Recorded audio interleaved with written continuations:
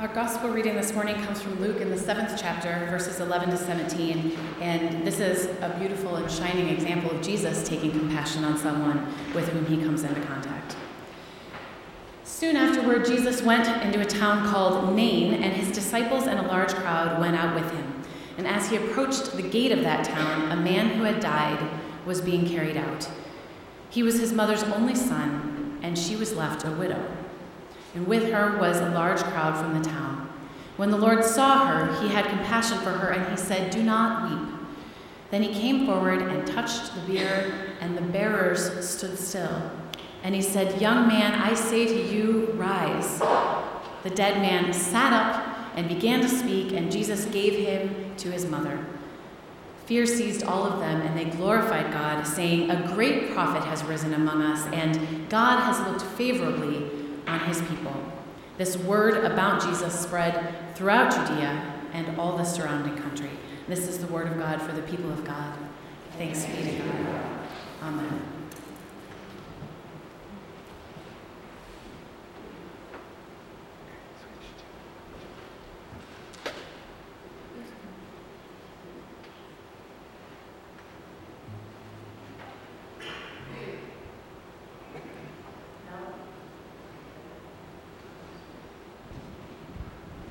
Now Joy and I are going to share a bit of our trip to Liberia.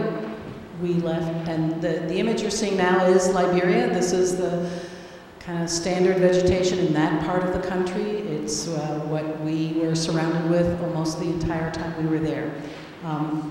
We left here on a Saturday, arrived in Liberia in Monrovia, which is the capital city and where the airport is, late on the night of Sunday. And it was too late to travel out to Camp for Mission, so we went to a local place that is run by the Methodist Church called the Methodist Compound. There's someone who works for the Liberian Annual Conference Methodist Church, whose job it is to be the liaison between the Methodist Church in Liberia and UMVIM people like Joy and me, who come to be in mission and ministry to the people of Liberia. Part of her job is to meet us at the airport, no matter what time we get in. So the plane getting in at 9:30 or so at night, which is late for them, was just part of the job. And her name is Deconti. But in addition to Deconti, the woman who is the principal of the school at Camp for Mission and the directress of the entire mission, whose name is Cecilia, traveled from Camp for Mission into Monrovia to be on hand to meet us personally and welcome us. And I just think that's a wonderful reflection of how welcoming and appreciative the people of Camp for Mission are to have us come. And you have to keep in mind, ours was the first team to go post-Ebola. So it had been a long and difficult year and a half, almost 2 years, getting through the Ebola crisis, and people were very happy to see us. The first night and the last night we were in Liberia, we spent at the Methodist Compound, and this image shows you the yard in one of the buildings there. There are several buildings. This is the inside. It really is a very upscale housing for Liberia. It's a cinder block building. Everything is painted. There's tile on the floor. There's running water, not hot and cold, but running water in the sink and in the toilet and in the shower. And they run a generator, so you can see there's a fan there that's plugged in. So Joy and I shared this room, and although we were protected by our bed nets, we were still able to enjoy a breeze from the fan to keep us cool, because it was hot. It was hot. And we traveled. There were 7 members on our team. We had to rent a large van, or you might call it a small bus, to get us from place to place. So the 7 of us and all of our luggage, which included one 50-pound bag of personal clothing, etc., for each person, and a second 50-pound bag of supplies and materials that we took to leave there. So 14 50-pound bags, the 7 of us, the driver, Deconti, and anyone else who was going our way. Transportation is a precious and expensive thing in Liberia, and so if a vehicle is going from point A to point B and there's anyone else around who needs to go to point B, they're going to pile in, and that happens all the time. So we had a wonderful, friendly driver who got us more or less without incident. Maybe there were a couple of little incidents, but we don't need to go into that. We got to Camp for Mission on Monday afternoon, and it didn't take long before this became the standard scene. This is the front porch of the guest house where we stayed, filled with kids from the mission, and the surrounding yard also filled with a lot of kids who are very eager to be with us, to interact with us, to share with us, to learn with us.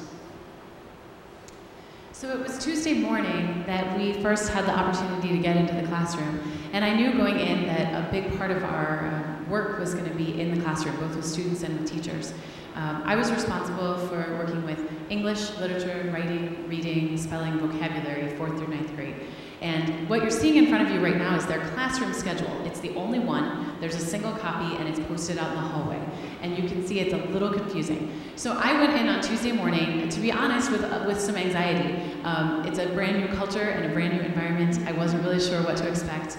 And so I went in. I think my first class of the morning was a 5th grade reading class. And I sat down in the back, and I waited about 5 minutes for class to start.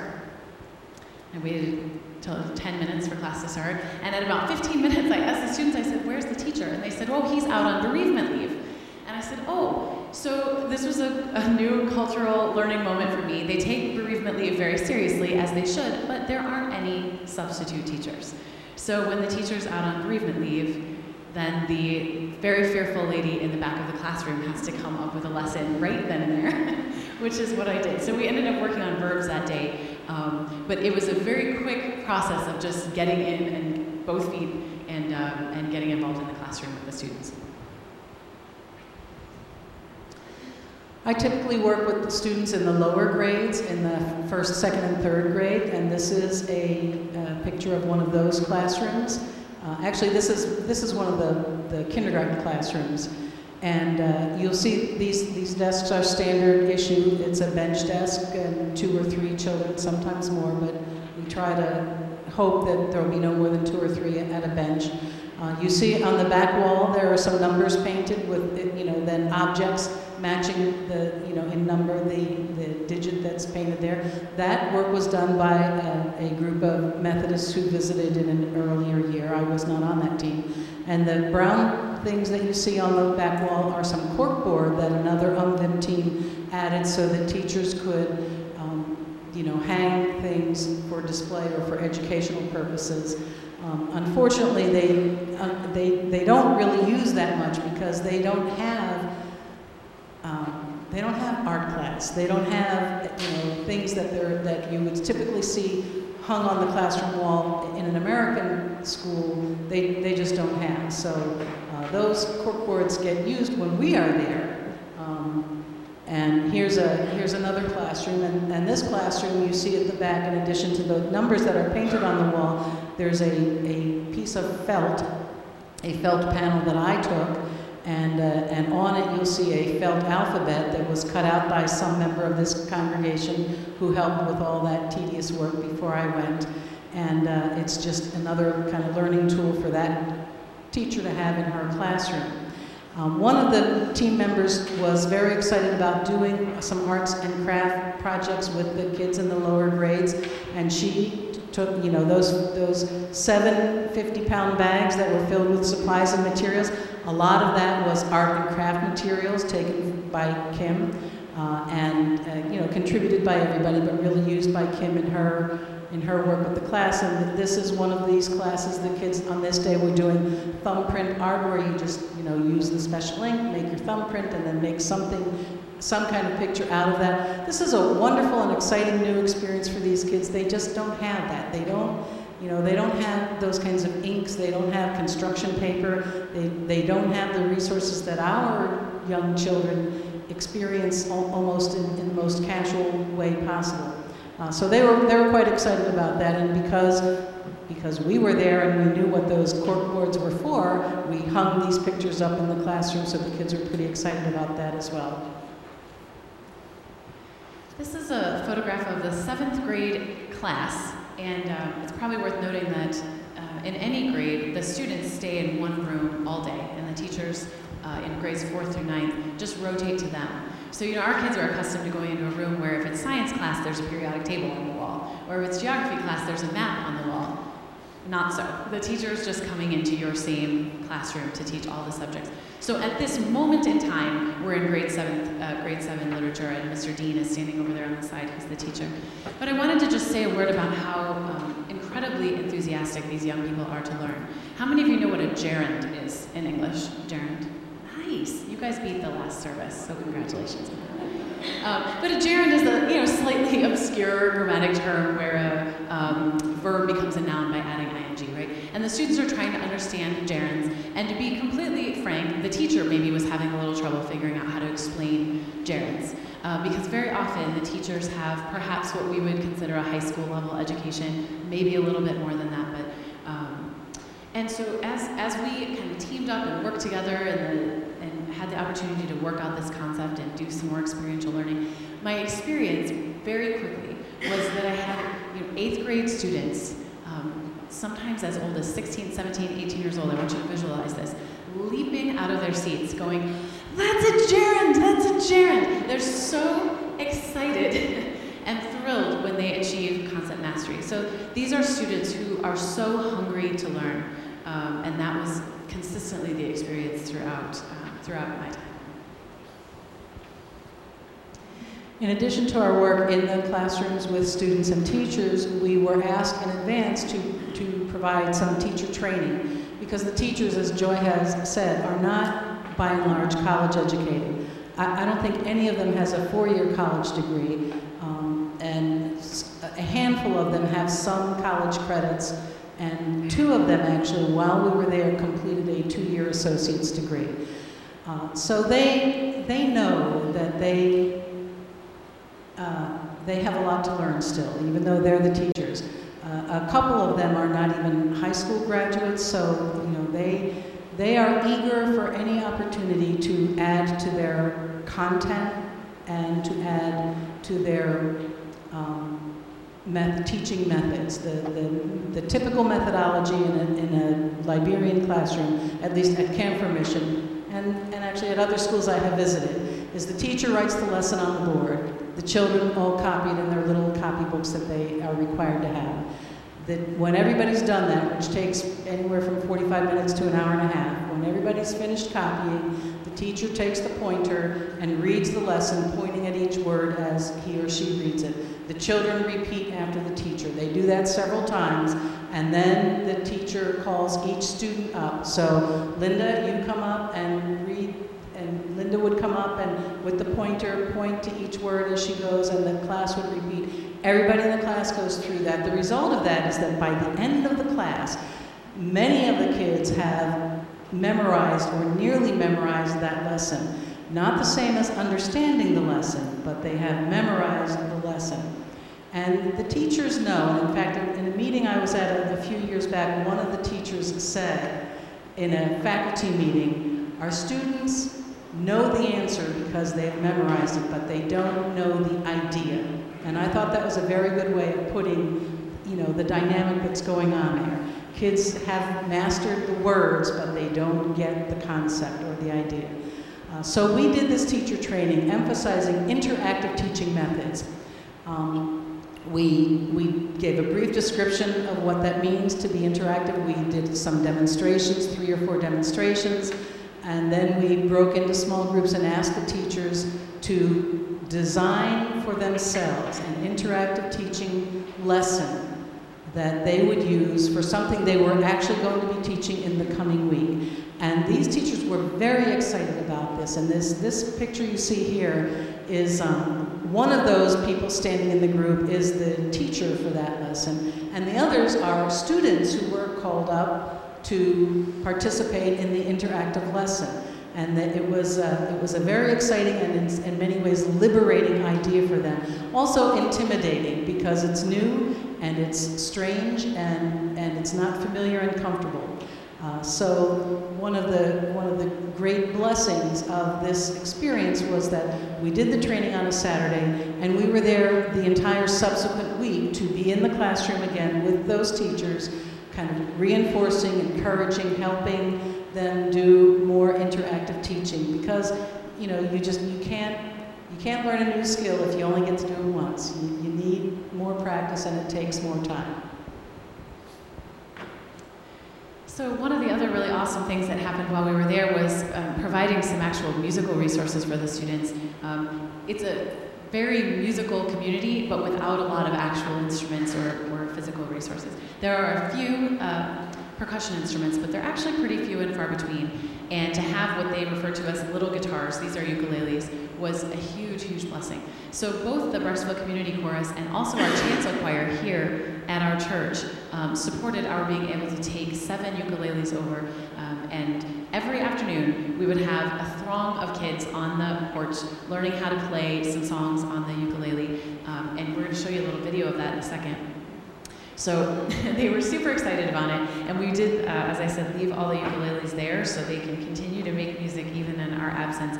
And it was pretty remarkable to me how quickly a lot of the students took to playing.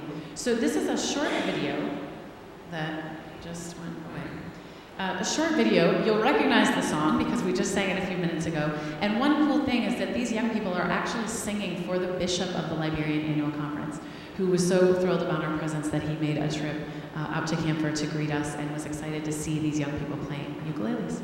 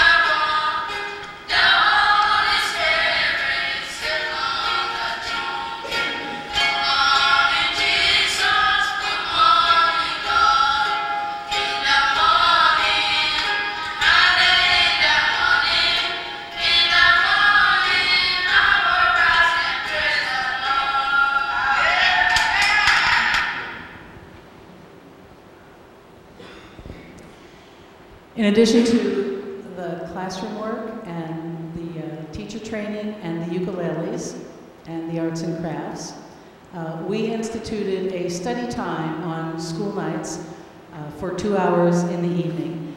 Before study time, school gets out at about 1:30, and then everybody eats, or at least the kids on the mission. The children who are boarding students who live in the dormitories are fed twice a day. They get breakfast before school, and then they get this afternoon meal that's at about 2 o'clock.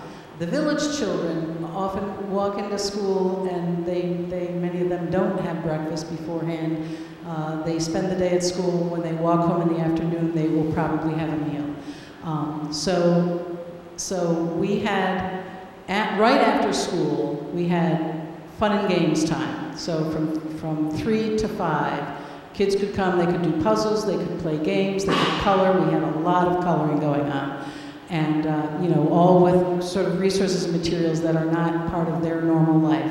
And then in the evening, from 7 until 9, we ran the generator so that the lights were on, and students could come into the dining hall and do serious school work. So if they had trouble with spelling, trouble with the vocabulary, something they didn't understand in the social studies lesson, math, anything, as long as it was real schoolwork. And so these pictures here show kids who are eager to get more opportunity to learn, who want to spend their evenings in the dining hall with us, improving their math skills, improving their English, understanding, there's one class was learning about the Liberian Constitution, and they just didn't get it. And so we were able to talk about those kinds of concepts and what does that mean. So, and this was really pretty wonderful to see, as Joy has already said, the eagerness with which these kids approach their educational opportunities.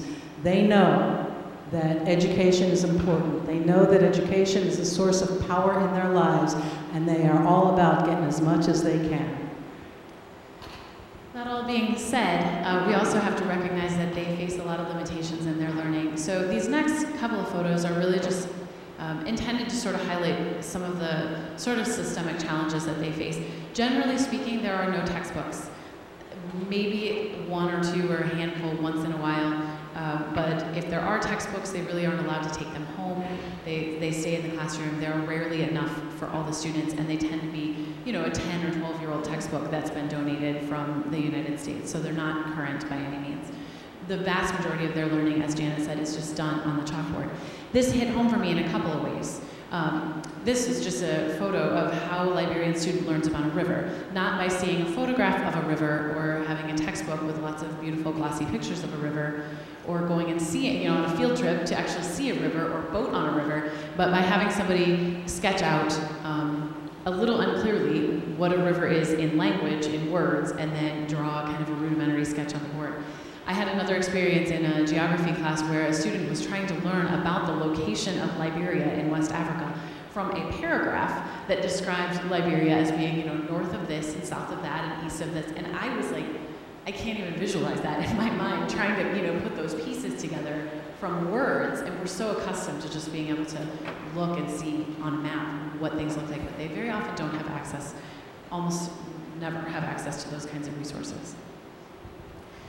I want to give you a little backstory to this photo and the few that follow. In 2014, when I was there, I decided with my Liberian family, and you know, on some level, all of the people at Camp for Mission are my brothers and sisters in Christ, but I have developed a special relationship with some people, and we decided that we would have a family birthday meal. You know, they have birthdays, I have birthdays, but we're never together, or we're rarely together on anyone's birthday. So we agreed that we would have a family birthday meal. And, you know, I had envisioned this as a very American kind of thing. You know, we're all going to sit around the table, we're going to have a meal, we're going to have fun together, maybe we'll play a game, you know, whatever. But, you know, I wasn't at home in America, I was in Liberia, and things just sort of took on a life of their own. And, well, can we invite so-and-so? Can we invite this person? And it turned out that the family birthday meal turned out to be a community meal after church on Sunday. And everybody who was on the mission was invited, and we ended up feeding about 100, maybe 120 people. So that was a learning opportunity for me. So this time when we went, the team talked about having a community meal for everybody. And I, you know, it's important to me, I think, that you try to understand that food security is a huge issue for families in Liberia. These kids are hungry almost all the time. And so we wanted to have a community meal that was not going to be after church on Sunday, because then most of the village children aren't going to be there. We wanted a community meal that was really going to be available to all the students in the school, as well as all the staff. So we did it on a Thursday after school, and we told everybody every day for the week before, you know, on Thursday there's going to be a meal, everybody's invited, bring a bowl, and be ready. And I'll tell you, so we bought the chicken, and the team spent many hours picking chicken, because we had to, after we cooked it, we had to get the meat off the bone so that it could go into the big community pot. I have to interject a word. Liberian chickens, they are not like American chickens. The meat does not just fall nicely off the bones with a little bit of effort. It is like tearing shoe leather off of I don't even know what. It is a ton of work. They are tough little chickens. So we spent a lot of time pulling on that chicken. Tough and lean. It takes a lot of chickens to get the amount of meat that we put into this. But the team pulled together, literally and figuratively, and we got all the chicken off. And then the cooking had to happen. Cooking is an outdoor affair in Liberia. So we had coal pots, which is just a little, like one burner coal vessel on which a large pot can sit. And this is Success, my Liberian daughter, Success, who was the chair of the cooking committee, and then other people helped as well. And so all this cooking is happening outside. And these big plastic tubs were actually used as serving dishes because we fed about 250 people. So the cooking was done, then we carried all the food down to the dining hall. Here are kids lined up outside waiting for the doors to open for this meal. And I want to tell you, school attendance on Thursday, 100%. School attendance on Friday, not so much. And, it was organized. We just had everybody line up. They came in one class at a time, starting with the youngest up to the oldest. Everybody got, a bowl of rice. Everybody got a scoop or two of the chicken mixture, and everybody got a small piece of cornbread. So that was the meal, and it was a good meal. We included this photo to, I think, show a couple of things. They love to play football. They're awesome soccer players. But if you take a close look at this picture, if you look at the second gentleman kind of in the back left there, he is wearing a pair of hand-me-down men's loafers, are the shoes on his feet. And then number 8, the next guy there in the middle, is actually running barefoot. At least one of the other young men in this photograph is wearing a pair of shoes that he just borrowed from someone on our team so that he could play soccer. The uniforms are owned by the school, and they play with great gusto and a tremendous amount of energy, but even having one soccer ball to pull out for the game is a big deal, and certainly having shoes is often out of reach for most of the students. So again, just an example of limited resources there. This is a photo of one of the villages that surrounds the mission, and children from the villages walk into school every day. The walk might be, I would say the nearest village is probably 20-minute walk. Up to, there are kids who walk more than an hour, maybe as much as an hour and a half to get to school. And this particular village is the village of Oehl, and I tell you that name, and I want you to link in your mind that a few years ago, the youth of our congregation raised money to send to Liberia to pay for a well to be installed in one of the villages around Kempfer Mission. This is the village. Oehl has the Brecksville UMC youth well installed, and they are still enjoying clean, underground water instead of the dirty surface water, thanks to the youth of this congregation who raised money and sent it over. This is a very typical village scene, and some of the team members took clothing to be given out to villages. So on this particular hike, we walked to 2 different villages and distributed some clothing. And these young children are modeling the new dresses they got from the handouts, and they were, quite happy to have them. This is a typical village home, and you see that it actually consists of 2 structures. There's on the left, the house itself, which is really the sleeping area. And then on the right, that lower structure that has no walls is the kitchen. The kitchen is an outdoor thing in Liberia and in most of West Africa. And if you look closely, it might be a little hard to see from where you are, but you can kind of see that there's a trench dug around the kitchen. That's because there's a dry season and a rainy season, but in the rainy season, we still need to cook that rice and do other things in the kitchen, and so the trench diverts the water so that the kitchen floor stays, because it's covered by that roof, the kitchen floor itself stays dry enough for people to go out and use the kitchen, and of course, hang out in the kitchen. Same thing is true in Liberia as we find in American homes. Most of the activity happens in the kitchen. People hang out in the kitchen, people visit in the kitchen, people talk while they're cooking in the kitchen, etc. So that's your typical Liberian village home.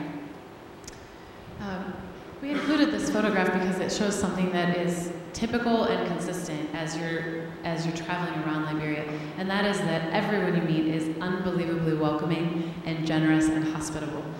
Everywhere that we went, if there wasn't bench seating for everyone, they would run in and pull chairs out so that we could all have a place to sit and be community together and talk and be comfortable. So the hospitality is overwhelming, and I know throughout our trip, the students often would bring us a cucumber or bring us a pineapple, or we even got a live chicken during the course of the trip. So that was one of the students brought one of our team members a chicken. Which chicken was not live by the next day. It was not served. Oh, yeah. Okay. That was the whole idea. They bring you food. That's a valuable gift. So just the hospitality and generosity. And then here, this is a gentleman actually up in one of the palm trees harvesting palm nuts for making palm oil and other food products. But I think it's important to know that the individuals in Liberia, they're working very hard to make a living. It's a very undeveloped economy. There are not a lot of jobs. I discovered in my research this week that Liberia has the second highest unemployment rate in the world at 85%. And it isn't because people don't want to work. They work very hard every day. But if this is the way that you're going to access a resource and have that to sell or to share with your family, that's what you're going to do. Here, a man named James makes these beautiful wood carvings, and Janet brought a few and put them on the altar, so we invite you to come up and take a closer look at them later. But that's how James is striving to make a living for his family, is by learning a craft and sharing it either with American visitors or with folks in country. I hope most of you will remember that a few years ago, this congregation decided to raise money to help build additional housing at Camp Mission. We made that commitment, and we sent all the money that we promised to send, and they have been busy building the home, which is a 3-bedroom home. These pictures show students helping move the building materials to the work site. A load of sand might be delivered, and a truck comes in and it goes to a certain point and dumps it on the mission. Those cinder blocks that you saw are made on the mission with a mold. So they mix the concrete mix and the sand and the water on the site. They fill a mold, dump it out, and leave it wherever they're going to have them dry. And then when it's time to actually do the building, all those blocks have to be moved to the actual construction site. So the principal might come in and say, okay, the workers need more sand, or the workers need more blocks, so after school everybody's going to spend an hour moving stuff. And the students just get out there and do the moving. Even very young children are actively participating in this. And we have a short video to share with you of some of that student participation.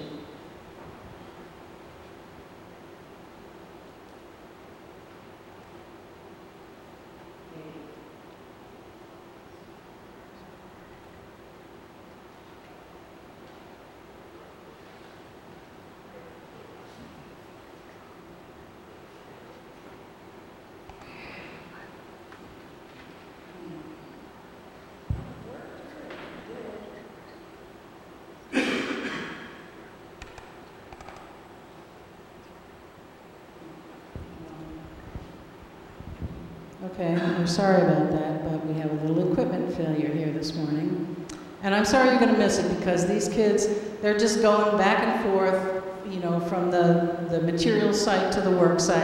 And whenever there's a group of them, they're singing as they go. And somebody's got an empty water bottle that she's using as a little percussion instrument just to keep the rhythm going and while they're walking. This is the house, the staff housing that Brecksville congregation is paying for as it stands now. And Joy and I visited it and got the tour. It's a 3-bedroom home. It is not quite complete. The construction was interrupted by the Ebola crisis. And, as is common in American projects, there have been a few cost overruns. And I'm going to be getting back to you later on a different occasion about what maybe we can do to help get that building finished so that it can be put to the full use that we intend for it. But it's coming along, and I want you to know that the people of Camp Mission are also trying to raise money that they need to help finish this house. So as I said, more on that later.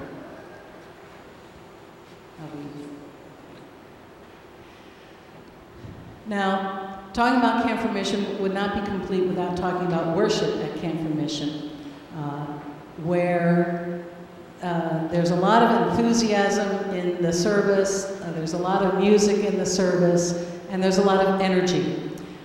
In each Liberian congregation, there are older women who are known as deaconesses, and the deaconesses always wear white. They sit together, they sit near the front of the church, and one day a week at Camphor, it's on Fridays, they get together and have a prayer vigil, which could be all day or several hours through the day. And they meet in this sanctuary and pray for their families, pray for the mission, pray for the community, pray for their nation and the world, and that is their role.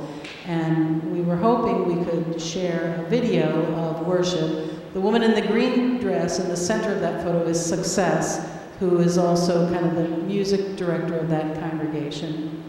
Are we going to get there?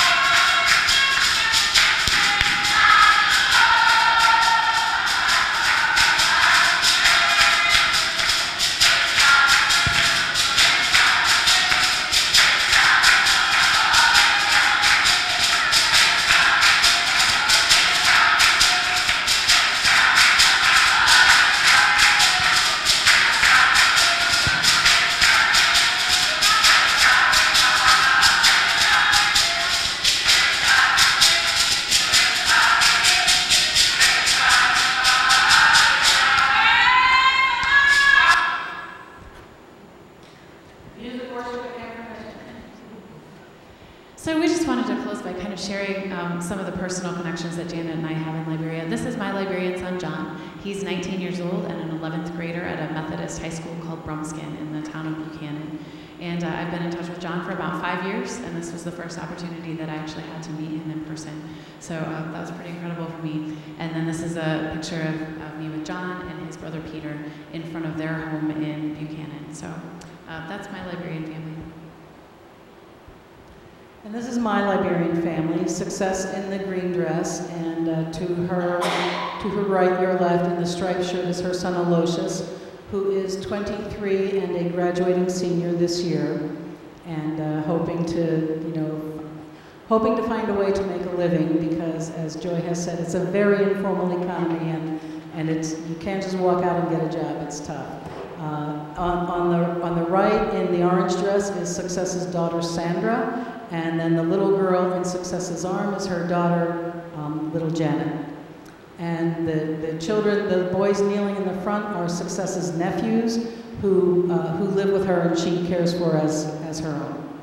And this is the other part of my Liberian family. This is Coretta, who I met when she was a student at Camp for Mission. The Camp for School only goes up to 9th grade, so if kids want to finish high school, they have to go somewhere else. And Coretta has family in Monrovia, so she went there and has graduated from high school. She is 18, and this is her little girl, Janet. And Coretta is now teaching a first grade class in a local Baptist school near her home, but is hoping to go on to college, and she would like to develop a career as a journalist, and so she and I will continue in a family relationship for as long as I am able.